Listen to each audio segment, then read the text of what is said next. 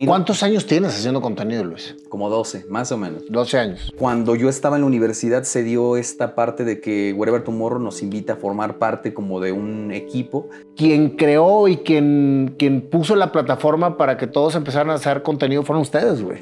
Sí, me tocó una camada que sí fue diferenciadora en cuanto a que nos tocó el salto de no ganar dinero de YouTube y ganarlo. ¿Por qué empieza Luis a crear el contenido de Luisito Rey? Gabo fue quien me dijo, cuando estábamos iniciando, él me dijo, ¿por qué no haces tu canal? Y yo digo, ¿pero de qué? Y dice, pues de vlogs, güey. Y dije, órale, va, pues está chido. Entonces realmente él fue quien me incitó a... ¿En qué momento te independizas de todo ese crew? Cuando llega un momento en donde yo tengo la oportunidad de ir a La Isla, un programa de TV Azteca. Todos estamos formando parte de esta productora. Me voy a La Isla, te quitan el teléfono y ya, pues vas la experiencia a La Isla. Y de repente salgo de La Isla, te dan tu teléfono, lo prendes y empiezan a llegar así de un buen de mensajes de así de, güey, este compa Javier nos estafó, no vais a la casa, ya no están nuestras cosas ahí, nos salimos escondidas, le cambiamos contraseña a los canales. Y en ese momento cambió todo. ¿Qué le aconsejarías tú a los creadores que están empezando ahorita a agarrar mucho auge? ¿Qué fue lo que te pasó a ti hace 12 años? Yo no lo tuve como tal, pero creo que muchos ahorita que están empezando les diría...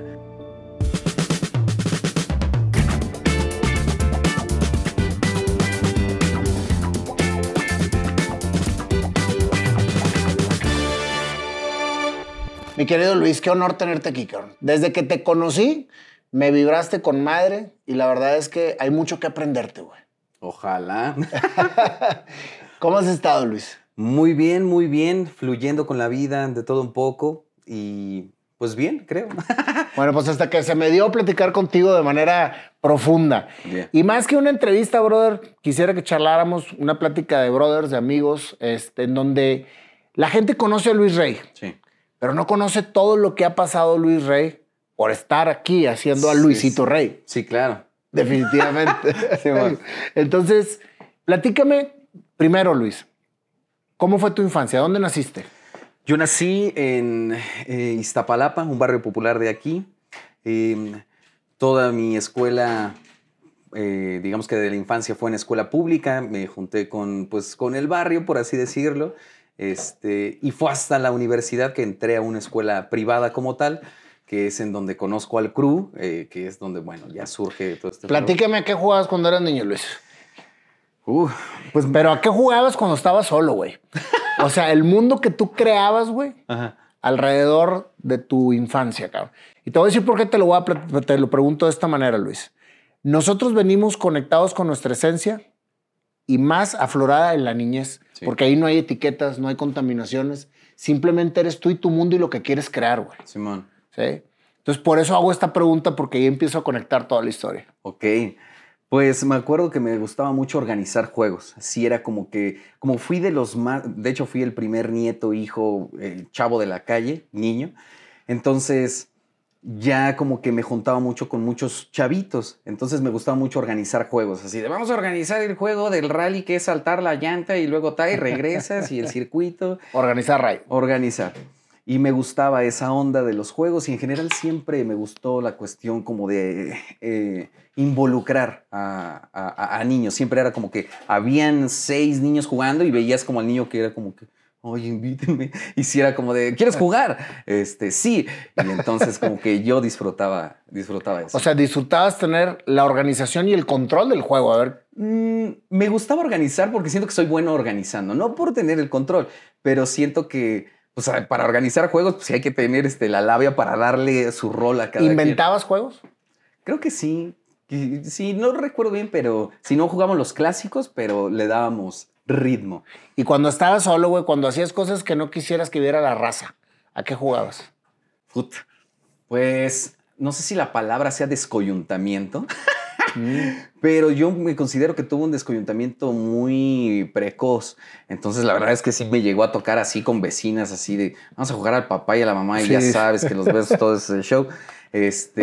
Y bueno, sí era, digamos que algo que hacía solo, pero con una vecina. Y bueno, sí, parte pues de la infancia. ¿Tu mundo ideal En ese momento en que vivías en Iztapalapa, Sí. ¿sí? En donde estabas en el barrio con la raza y todo, ¿cuál era el mundo ideal de Luis en ese momento? ¿Qué visualizabas de tu vida? Pues creo que me visualizaba así siendo parte de algo en cuestión espectáculo, televisión. Me acuerdo, no sé si has visto un programa, una caricatura que se llamaba El Crítico, que era una caricatura de un crítico de cine. Y me gustaba eso, me gustaba como interpretar a ese personaje que criticaba a las películas y era como su personaje. Entonces como que desde ahí me gustaba como esta onda de... Fíjate qué cabrón, güey. Es un poco lo que haces hoy. Sí, sí, sí, sí. O sea, Sí, es que es precisamente por eso me gusta empezar ahí, porque realmente, güey, sí. vas desarrollando esa carrera durante tu historia hasta llegar a hacer la realidad de lo que te toca vivir. Claro. Tú eres un gran comunicador, Luis. O sea, eres una persona que expresa de una manera que conecta a la gente. Sí, man. ¿Sí? Y expresas criticando un sistema en el cual a lo mejor no estás de acuerdo, pero alzas la voz, güey. Y eso hace precisamente que la raza diga, pues este hombre es auténtico, dice las cosas como son. Y ahorita creo que el mundo está buscando gente auténtica, Luis. Sí, sí. Pues uno hace, yo creo que lo que puede siempre. Entonces, pues al final del día, sí. ¿Qué sucede cuando empieza tu juventud? Cuando empieza mi juventud, yo creo que, pues de muy chico, cuando estaba en la prepa, tuve mi primera novia formal. Duré 10 años casado con ella y pues desde que fuiste novio. Sí, me casé, entonces... Pues, ¿Te casaste, chavo? No tan chavo, pero es que tuvimos como 10 años de novios. Duramos 15, entonces ahorita digamos que la mitad de mi vida fue casado con la misma persona. Entonces, pues esa fue mi juventud. Siempre me gustó ser muy amiguero, siempre... era como que en cuestión convivencia, no era como que el güey que, ¿dónde están las morras? Sino que era una cuestión de vamos a empedar en la casa y poner música y tal. Entonces, como que siempre mi círculo de amigos fue como los güeyes cagados del salón. Ajá. Tanto que, pues así fue como conocí al crew. Empiezas a andar con tu chava, tú traes tu rollo tranquilo en un ambiente de desmadre porque es la juventud. ¿Cómo embonabas las dos cosas? Porque eso es parte precisamente de lo que vamos a ver ahorita. Pues creo que se fue dando muy natural. La verdad es que cuando yo estaba en la universidad se dio esta parte de que Wherever Tomorrow nos invita a formar parte como de un equipo y pues al final del día como que no sentimos esta parte de terminar la universidad y empezar a buscar trabajo, sino que antes de terminar... ¿Nunca chambeaste?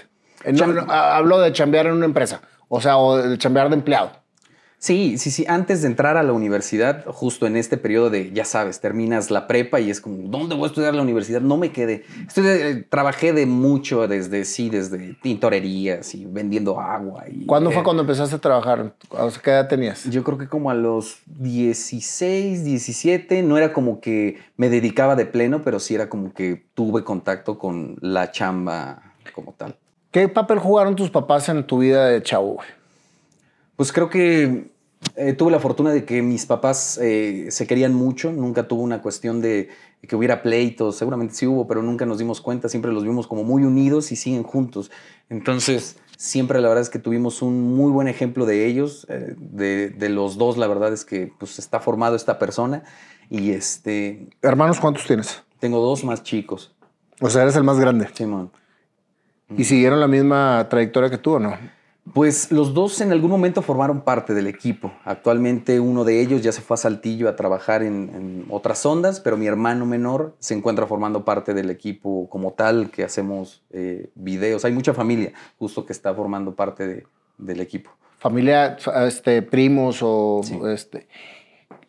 Te pregunto lo del papel de tus papás porque muchas veces los papás bloquean o acompañan a los sueños y a las creaciones de los hijos. Tu caso fue que te dijeron, va, dale. O sea, todo lo que querías hacer en la vida, ¿lo lograbas y tenías apoyo?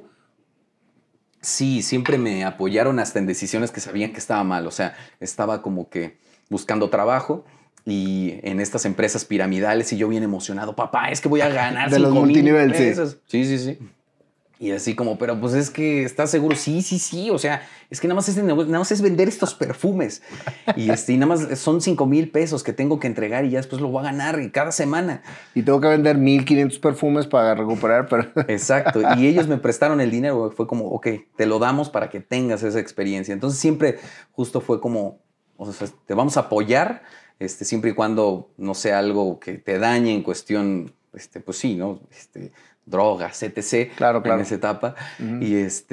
Pero sí, siempre me apoyaron. ¿Qué estudiaste, Luis? Comunicaciones.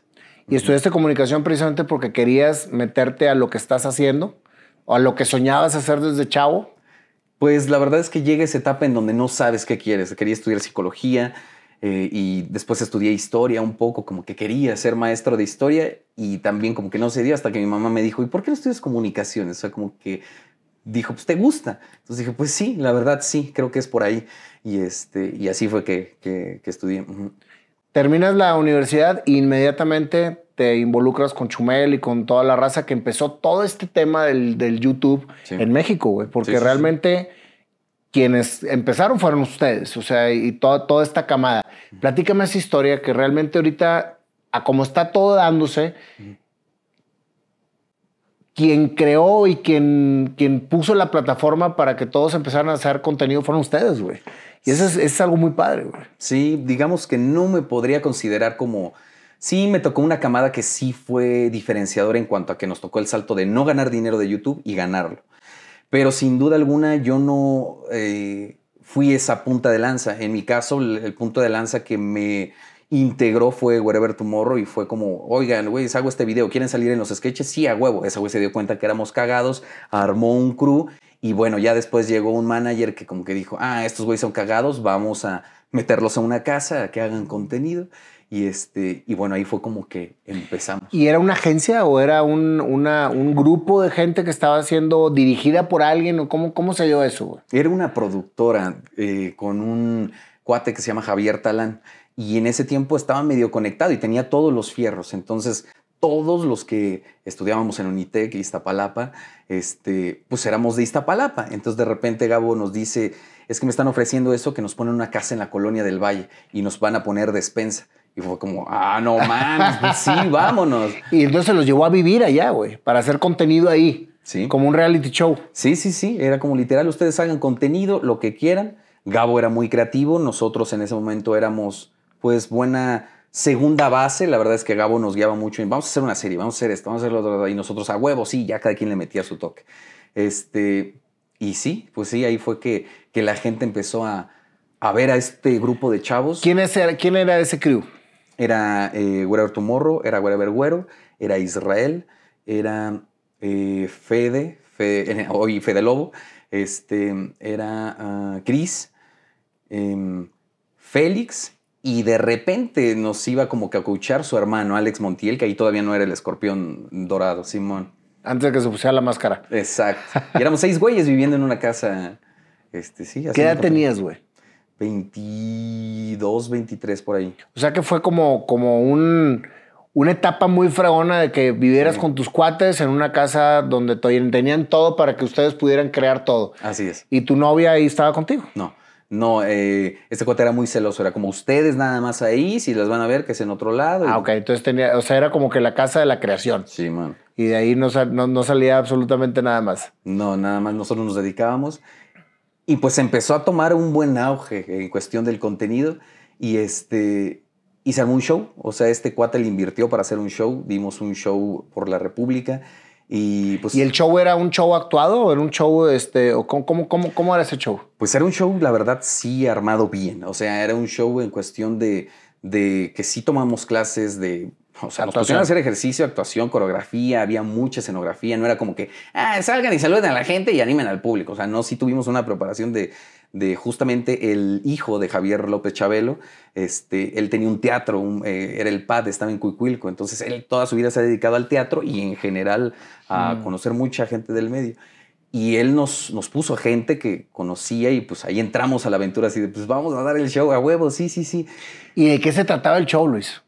El show era de una productora que supuestamente nos obligaba a ser como ella creía que era el éxito.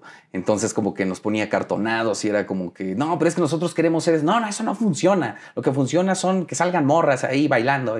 Entonces era como una revista o una obra de teatro que ustedes interpretaban. Sí, y siempre era el mismo diálogo. Sí. No improvisaban. No. Realmente era un guión, sí. Una obra, sí. Pasa el tiempo y ya tú nunca volviste a contratarte en una empresa.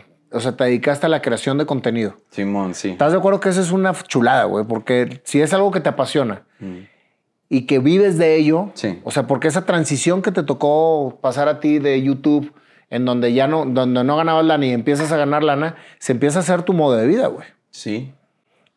¿En qué momento te independizas de todo ese crew? Cuando llega un momento en donde yo tengo la oportunidad de ir a La Isla, un programa de TV Azteca. Todos estamos formando parte de esta productora. Me voy a La Isla, te quitan el teléfono y ya, pues vas la experiencia a La Isla. Y de repente salgo de La Isla, te dan tu teléfono, lo prendes y empiezan a llegar así de un buen de mensajes de así de, güey, este compa Javier nos estafó, no vais a la casa, ya no están nuestras cosas ahí, nos salimos escondidas, le cambiamos contraseña a los canales. Y en ese momento cambió todo, porque entramos en un periodo de demanda de que este cuate quería los canales, nosotros no, Entonces ese fue, pues, al final... El parteaguas. El parteaguas de que cada quien se independizara. ¿Cómo empiezas a generar tu contenido? O sea, ¿por qué empieza Luis a crear el contenido de Luisito Rey? Gabo fue quien me dijo, cuando estábamos iniciando, él me dijo, ¿por qué no haces tu canal? Y yo digo, ¿pero de qué? Y dice, pues de vlogs, güey.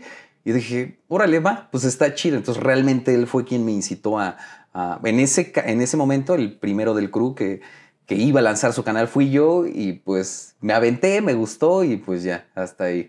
¿Cómo creas tu contenido, Luis? O sea, ¿cómo generas tú toda la parte de lo que expresas? Pues la verdad es que han ido cambiando las formas. Creo que antes era muy metódico en cuestión de, bueno, vamos a escribir nuestro guión, ideas y tal. Después en algún momento me ayudó escritores y a aterrizar más ideas. Y hoy realmente, la verdad es que si te soy sincero, después de haber hecho mucho contenido, estos formatos que hice durante mucho tiempo, inclusive de manera inconsciente, porque era maquinita, hoy en día no me atrapan tanto. Ya no me siento con esta parte de voy a escribir mi guión y tal. Siento que el formato que hacía ya expiró, ya no me siento tan cómodo haciéndolo. Entonces me encuentro en esta etapa de llegar a otro formato, porque he seguido haciendo contenido y he hecho contenido. ¿Cuántos años tienes haciendo contenido, Luis? Como 12, más o menos. 12 años. Sí. ¿Y no hay un momento en que se te acaba la creatividad? Yo diría que no, o sea, en mi caso no. En mi caso, la verdad es que siempre hay ideas. No todas son buenas, unas son muy raras, pero siempre hay ideas. Entonces siempre como que estoy subiendo eso. Lamentablemente mucha gente es como que, esto no me gustó, ¿esto qué es? Regresa a lo que antes hacías. Pero estoy en esa experimentación de llegar a un formato que se adapte con lo que soy ahorita y bueno, perfeccionarlo como lo hice con los vlogs. Porque sí, volver a hacer vlogs, la verdad es que siento que ya no. Ya fue. Pero los vlogs fueron lo que te dieron a conocer y lo que te dio la fama que tienes ahorita. Sí. Totalmente. Sí. Entonces, la cuestión es transformar esos vlogs. Pues no sé si vlogs, pero sí encontrar algo que... No, a lo que voy a transformar esos vlogs es transformar el contenido de lo que hacías antes a lo que eres ahora. Simón. ¿Tú has sentido que has evolucionado como creativo, como persona, todos estos años? Yo creo que naturalmente sí, o sea, yo esperaría, ¿no?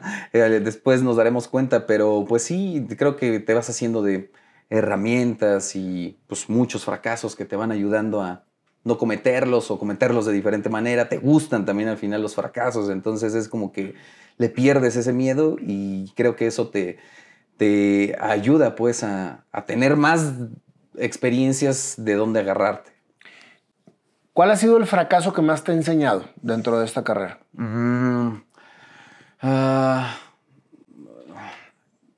No sé, yo creo que pudiera decir, no sé si fracaso, pero un aprendizaje que tuve es al final del día, en este momento de cuando estaban publicando la Isla, estaba saliendo en televisión y era como de, no mames, se hace TT cada vez que yo salgo y tal, o sea, mucha gente apoyaba. Sí. Y en ese momento de mi vida yo tenía una situación de salud pero era mental, o sea, yo creía que tenía una enfermedad. Entonces, pues plenamente, pues era salir en la tele mientras yo pues estaba pues hecho pedazos. Exacto. Entonces fue como, pues darte cuenta que al final la fama no es nada. O sea, es como, pues güey, o sea, en ese momento, ¿quién? O sea, yo pedía más fotos. No, yo lo que yo pedía era estar bien. Entonces creo que fueron de las mejores experiencias que he tenido en cuanto a la chamba y vida.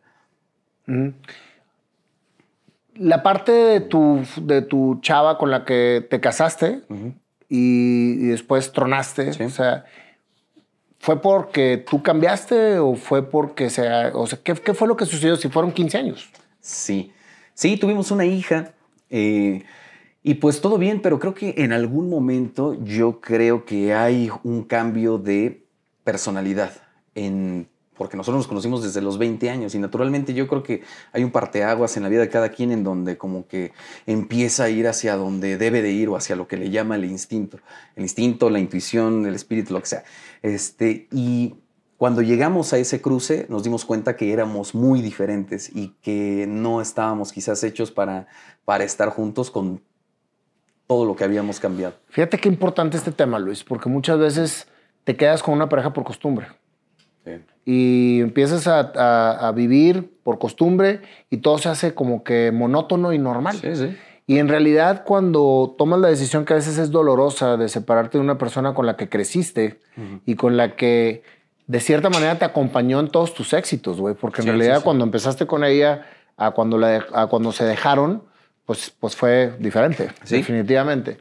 Y todavía mete el ingrediente que hay una niña en la familia, que es el amor de todos las parejas, los hijos. Es todavía más complicado, pero yo creo que es un crecimiento muy grande que puede darse la oportunidad al ser humano de experimentar. Sí. Que aunque duele un poco en el principio, después como que te hace crecer, ¿no? Totalmente. Sí. Al final justo, muchas veces cuando estás por costumbre no creces. Y creo que sí, tu pareja te debe de ayudar a crecer al final del día. ¿Y terminaste llevándote bien con ella? O sea, ¿están en buenos términos? Muy bien, muy bien. Inclusive es parte justo de la empresa que tenemos. Entonces trabajamos. Siguen trabajando Seguimos juntos. trabajando juntos. ¿Y cómo es trabajar con tu ex, güey? Pues es interesante. Creo que tiene que ser muy profesional la onda. Creo que tiene que ser eso, dividirlo y también tú entender que necesitas vivir ese duelo de la separación, porque si empiezas a mezclarlo, se hace una maraña bien rara. Es que por eso te lo pregunto, porque imagínate tú que estás creando todos los días y con situaciones que son parte de tu vida diaria, ¿cómo combinar esa parte de la creatividad con la parte que estás viviendo de crecimiento diario? Simón. O de situaciones que ustedes balancean. Sí. Es complicado. Sí. Pero creo que no, para ello no se aprende. Creo que cada mañana siempre somos bien diferentes y estás en un juego nuevo que no entiendes, pero a la vez creo que dices, creo que lo puedo hacer. Entonces, sí, es la vida al final del día. Sí, no, completamente. Ahora, ya que lograste el éxito, porque finalmente lograste tener en tu entorno un éxito, una empresa, en donde trabajan tus familiares, en donde trabajan tu gente querida. ¿En qué punto estás en tu vida ahorita, Luis? Pues creo que justo en esta búsqueda de encontrar un contenido que me llame y me pueda dar el lujo de hacerlo cuando yo quiera, no porque tenga que hacerlo, sino en una cuestión de, banda, me voy a ir un mes y me voy a ir al Tíbet o me voy a ir a Chiapas. Y que las cosas siguen jalando. Y que las cosas siguen jalando sin que esté ahí. Eso. O sea, ya no ser tú el protagonista principal de todo el contenido, sino tener una máquina de creación de contenido sobre las ideas que tú generas. Simón. ¿Y cómo va a ser eso, cabrón? Porque es algo bien complicado. Sí, es complicado. Porque cuando la gente se acostumbra a ver al personaje, quiere ver al personaje siempre, güey. Sí. Pero ese es el reto. Ese es nuestro gran reto, el encontrar la forma de concretar ciertos proyectos que tenemos para que no tenga que estar yo al frente, sí. ¿Y qué visualizas para tu vida en lo que viene? ¿Cuál es tu proyección? ¿A dónde quieres llegar, Luis? Pues la verdad es que abrimos nuevos canales, abrimos uno de espiritualidad, uno de gaming, uno de apoyo de talento. Entonces, Pues eso, la visión es eso. O sea, realmente sí me considero un güey que quiere ser hippie. Entonces, para eso necesito... Platícame qué es ser hippie. Yo creo que ser hippie... qué buena pregunta. Yo creo que es ir plenamente con tu intuición, y creo que la intuición de los hippies va mucho hacia conectar con... yo lo podría definir con la naturaleza, podríamos ponerlo espiritual, pero con la naturaleza yo lo pondría. Entonces, eso es algo que me gustaría. Pues yo creo que lo has hecho. Sí. Lo he intentado, me he dado mis lujos, sí. Pero siempre es como, mames, ya llevo una semana, ya tengo que ponerme a chingar. Sí. O sea, ¿te gustaría irte un año sabático, güey, a encontrarte contigo mismo y la naturaleza y que la vida siga fluyendo? Sí. Y también al final del día, o sea, entiendo que es una responsabilidad. No sé qué vaya a pasar justamente en 2 años, 3 años, en cuestión de mi carrera y yo. Pero sí siento que al final del día, si se construyó hasta aquí, en cuestión del impacto que hoy en día de alguna manera hay entre jóvenes, siento que si tengo llamémosle llamado o intuición hacia ser hippie y compartir, creo que se puede convertir en algo padre si se acomodan las cosas. Es que fíjate, estás diciendo algo bien interesante, Luis, que tiene mucha profundidad. Hippie es un concepto, ¿sí? Pero lo que tú quieres llevar, o sea, de la conexión, de la espiritualidad. Ahorita me dijiste, creo un canal de espiritualidad, sí, otro canal de gaming, etcétera.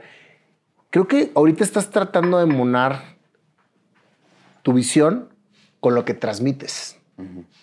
Y lo que transmites es precisamente lo que ahorita la gente está buscando, que es vamos a llamarle un desenmascaramiento de todo. Pues sí. O sea, dejar de ser zombies de la sociedad, sí, dejar de ser víctimas del sistema. Exacto. O sea, porque realmente, si tú ves a la humanidad, ahorita estamos despertando, güey. Sí, y está despertando la gente amando poder, güey. Sí.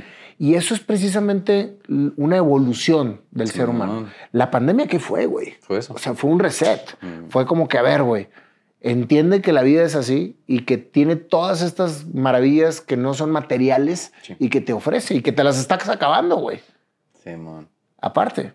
Entonces, creo que lo que estás buscando va más precisamente, y es lo que tenemos que buscar todos los comunicadores, transmitir cosas positivas y cosas de conexión para salirnos de lo material y lo sistemático y empezarnos a encontrarnos nosotros mismos con lo que realmente venimos a hacer. Sí, totalmente.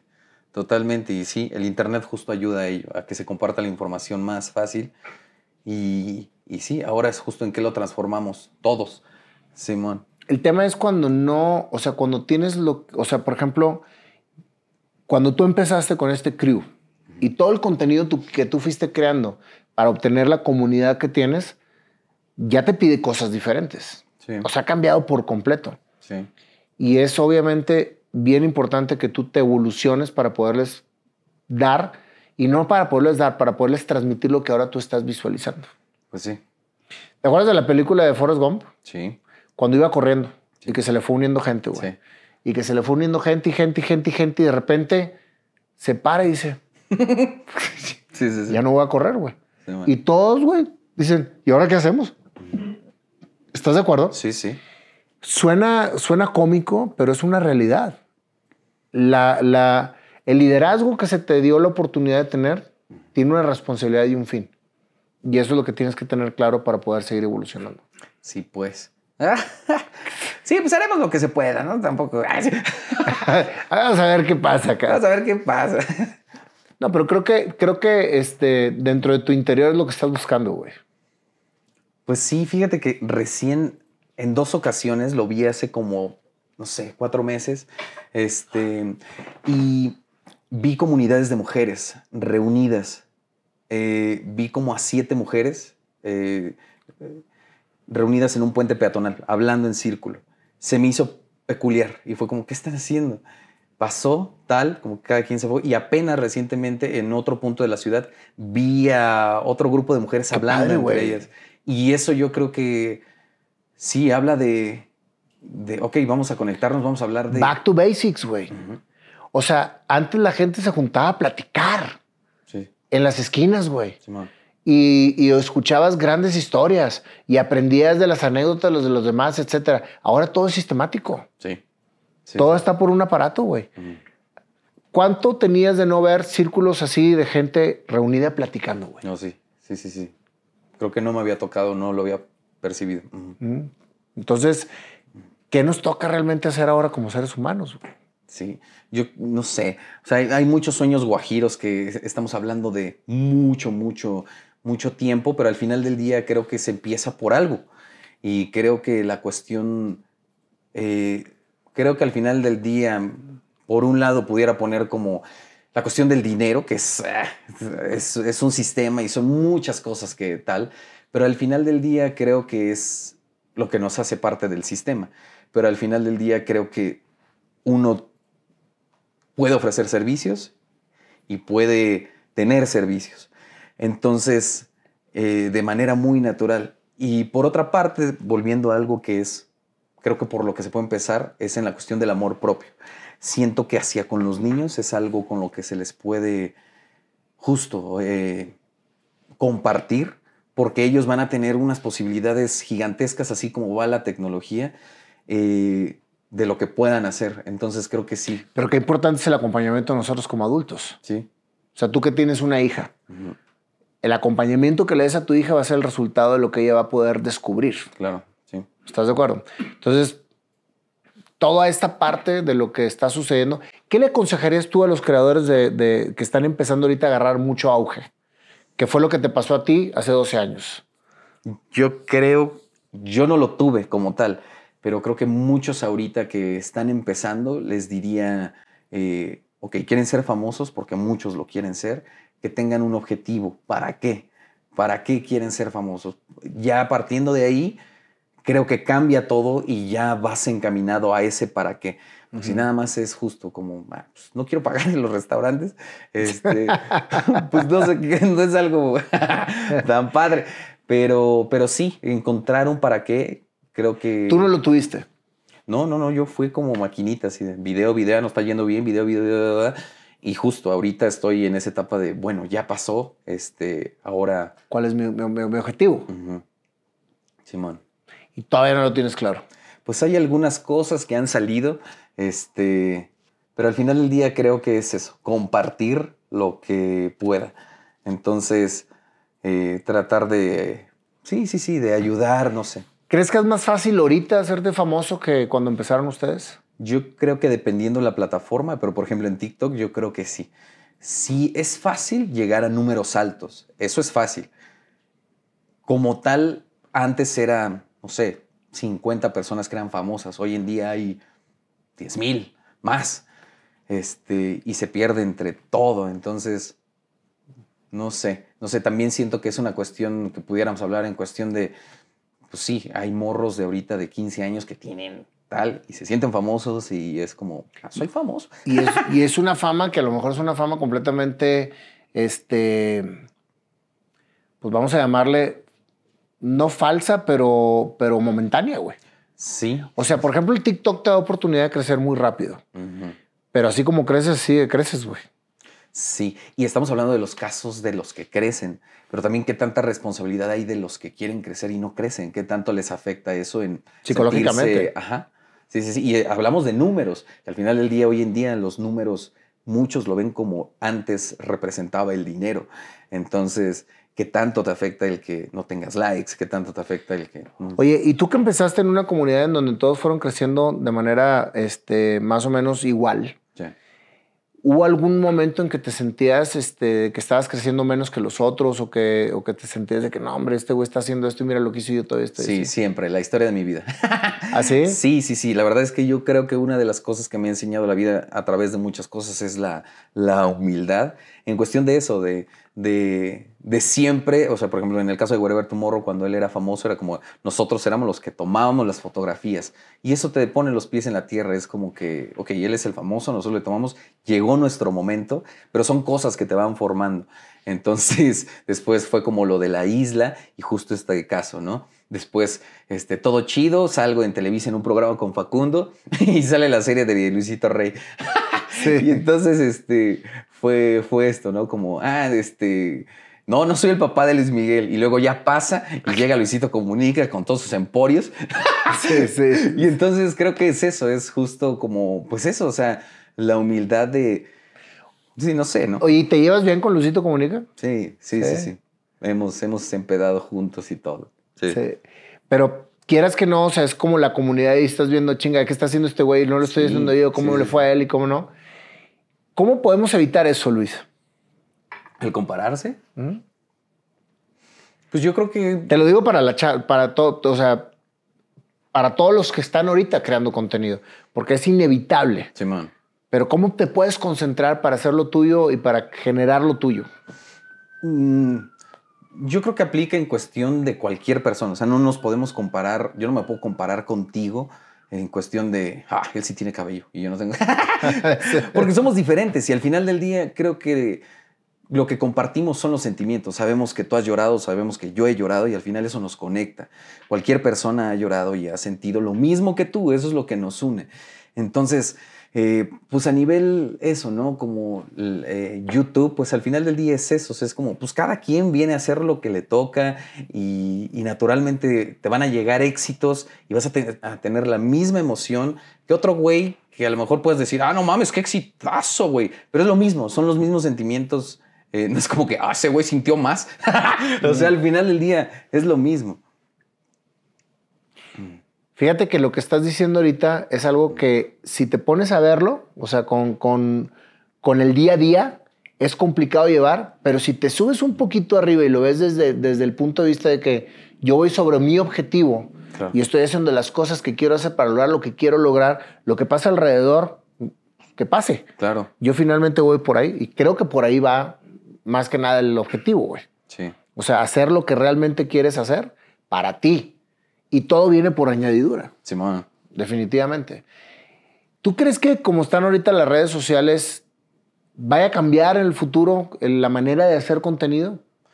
Yo creo que sí. O sea, con este flow de lo del metaverso, yo creo que, quién sabe qué, o sea, sí nos vamos a encontrar justo, ¿no? Como en la conexión así de no quiero salir de aquí.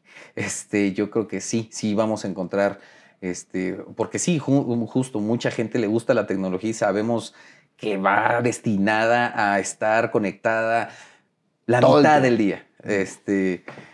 Entonces, creo que justo también está padre porque es un contrapeso en cuestión de eso, de hacer conexión hacia con la gente para la naturaleza y para tal. Digo, al final son conexiones también de otra manera, pero sí, quién sabe qué. ¿Y le entiendes bien al metaverso? No, la verdad es que, o sea, conozco así más o menos, pero no me considero el güey más geek acá de las de acá, no. Es que yo creo que nadie le entendemos perfectamente bien hacia dónde va, ¿no? Sí, es todo un tema. Pero yo creo que tenemos que irnos acoplando a lo que va sucediendo en la vida. Sí, man. Definitivo. Sobre todo las nuevas generaciones, güey, que vienen bien evolucionadas, güey. Totalmente. ¿Verdad? Sí. Luis, muchísimas gracias, güey. Muchísimas gracias, güey, porque siendo de los pioneros de toda esta plataforma de redes sociales, lo poco que te conozco y ahora un poco más, yo creo que nunca has perdido los pies del piso, güey. ¿O sí? No. Pues yo qué puedo decir, ¿no? Pero sí, Leo, o sí. Y eso precisamente es lo que genera una autenticidad.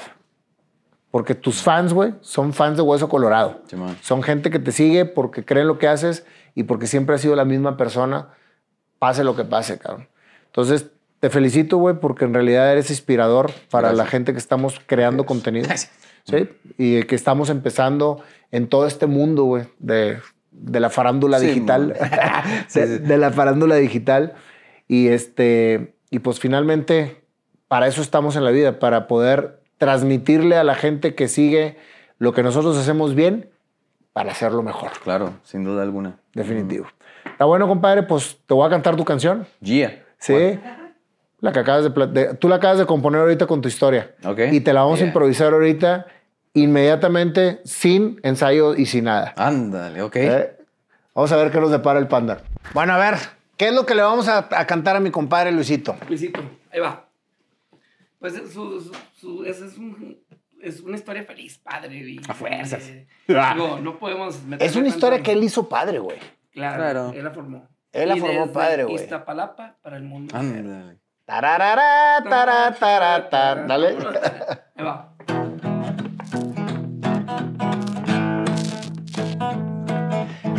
Esta es la historia de alguien que realmente creyó que lo que quería hacer, lo iba a hacer. Ándale. Empezaba organizando juegos e invitando a la raza a jugar. Desde Iztapalapa, Luisito Rey empezó a jugar y a muchos invitar. Todo eso era cuestión de crear. Todo iba sucediendo y él iba creciendo. Y todo fue dándose por igual. Los jefes lo apoyaban. Luis trabajaba. La lana sacaba. Pa' sus chelas él compraba.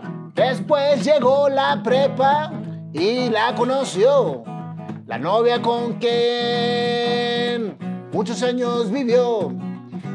Todo era normal, todo era muy bien, porque Luis así lo quería ver. Estudió comunicación, terminó haciendo un buen crew. Empezó las redes sociales con YouTube, cuando no había lana, pero sí gran actitud. Lo encierran en una casa en la del Valle. La paga, despensa y todo lo que quisieran crear. Empezaron a crear el Chumel, él, toda la raza, haciendo lo que querían. Empezaron a ser famosos, la gente los veía. Y a una gira los mandaron a triunfar. Gran producción, todo salía bien. Y de repente a la isla lo invitaron. Se fue a la isla y cuando volvió con un desmadre se encontró. Ya no había casa, todo era una farsa. A empezar a crear solito y empezaron todos los podcasts queriendo expresar lo de que desde niño quería él hablar. El sistema está mal, vamos a despertar, burlándose de lo que todos queremos entender. Pero Luis lo entiende y lo expresa, y así la raza lo empieza a seguir. Sigue la carrera de Luis avanzando, los seguidores cada vez más confiando. Bajones y subidones viendo hacia alrededor, pero Luis nunca dejó de decir lo que él quería decir. La vida siguió, una niña llegó, su mayor inspiración en papá lo convirtió. Las cosas cambiaron y Luis por un camino diferente se fue, pero siguiendo siendo él la misma persona, pensando qué crear y qué transmitir. En una etapa de la vida está. ¿Qué voy a crear? Ya no me siento bien con lo que creaba antes. Pensando yo estoy, porque tengo que seguir en donde estoy. Ese cambio trastornó un poco a la gente que te veía, pero poco a poco se los estás dando a entender. La creación empieza a fluir con la emoción, todo empezará a cambiar. Luisito Rey hay para rato, conectado con ese vato que está en su interior. Luisito Rey, gracias por estar haciéndote bien, güey. Compadre. Muchas gracias. Sí. Gracias, compadre. Mi querido Luis, muchísimas gracias por tu tiempo, güey. Gracias por esta historia tan inspiradora. No dejes de crear, compadre. La verdad, no, de veras. Eres un gran líder de opinión. Así que sigue rompiéndola. Y ustedes son unos cracks. Muchísimas gracias a ustedes. Muchísimas gracias a ustedes. Gracias. Un placer. Un placer para ti Un placer. también. Un placer. Gracias por esa historia, brother. Dios te bendiga. Gracias.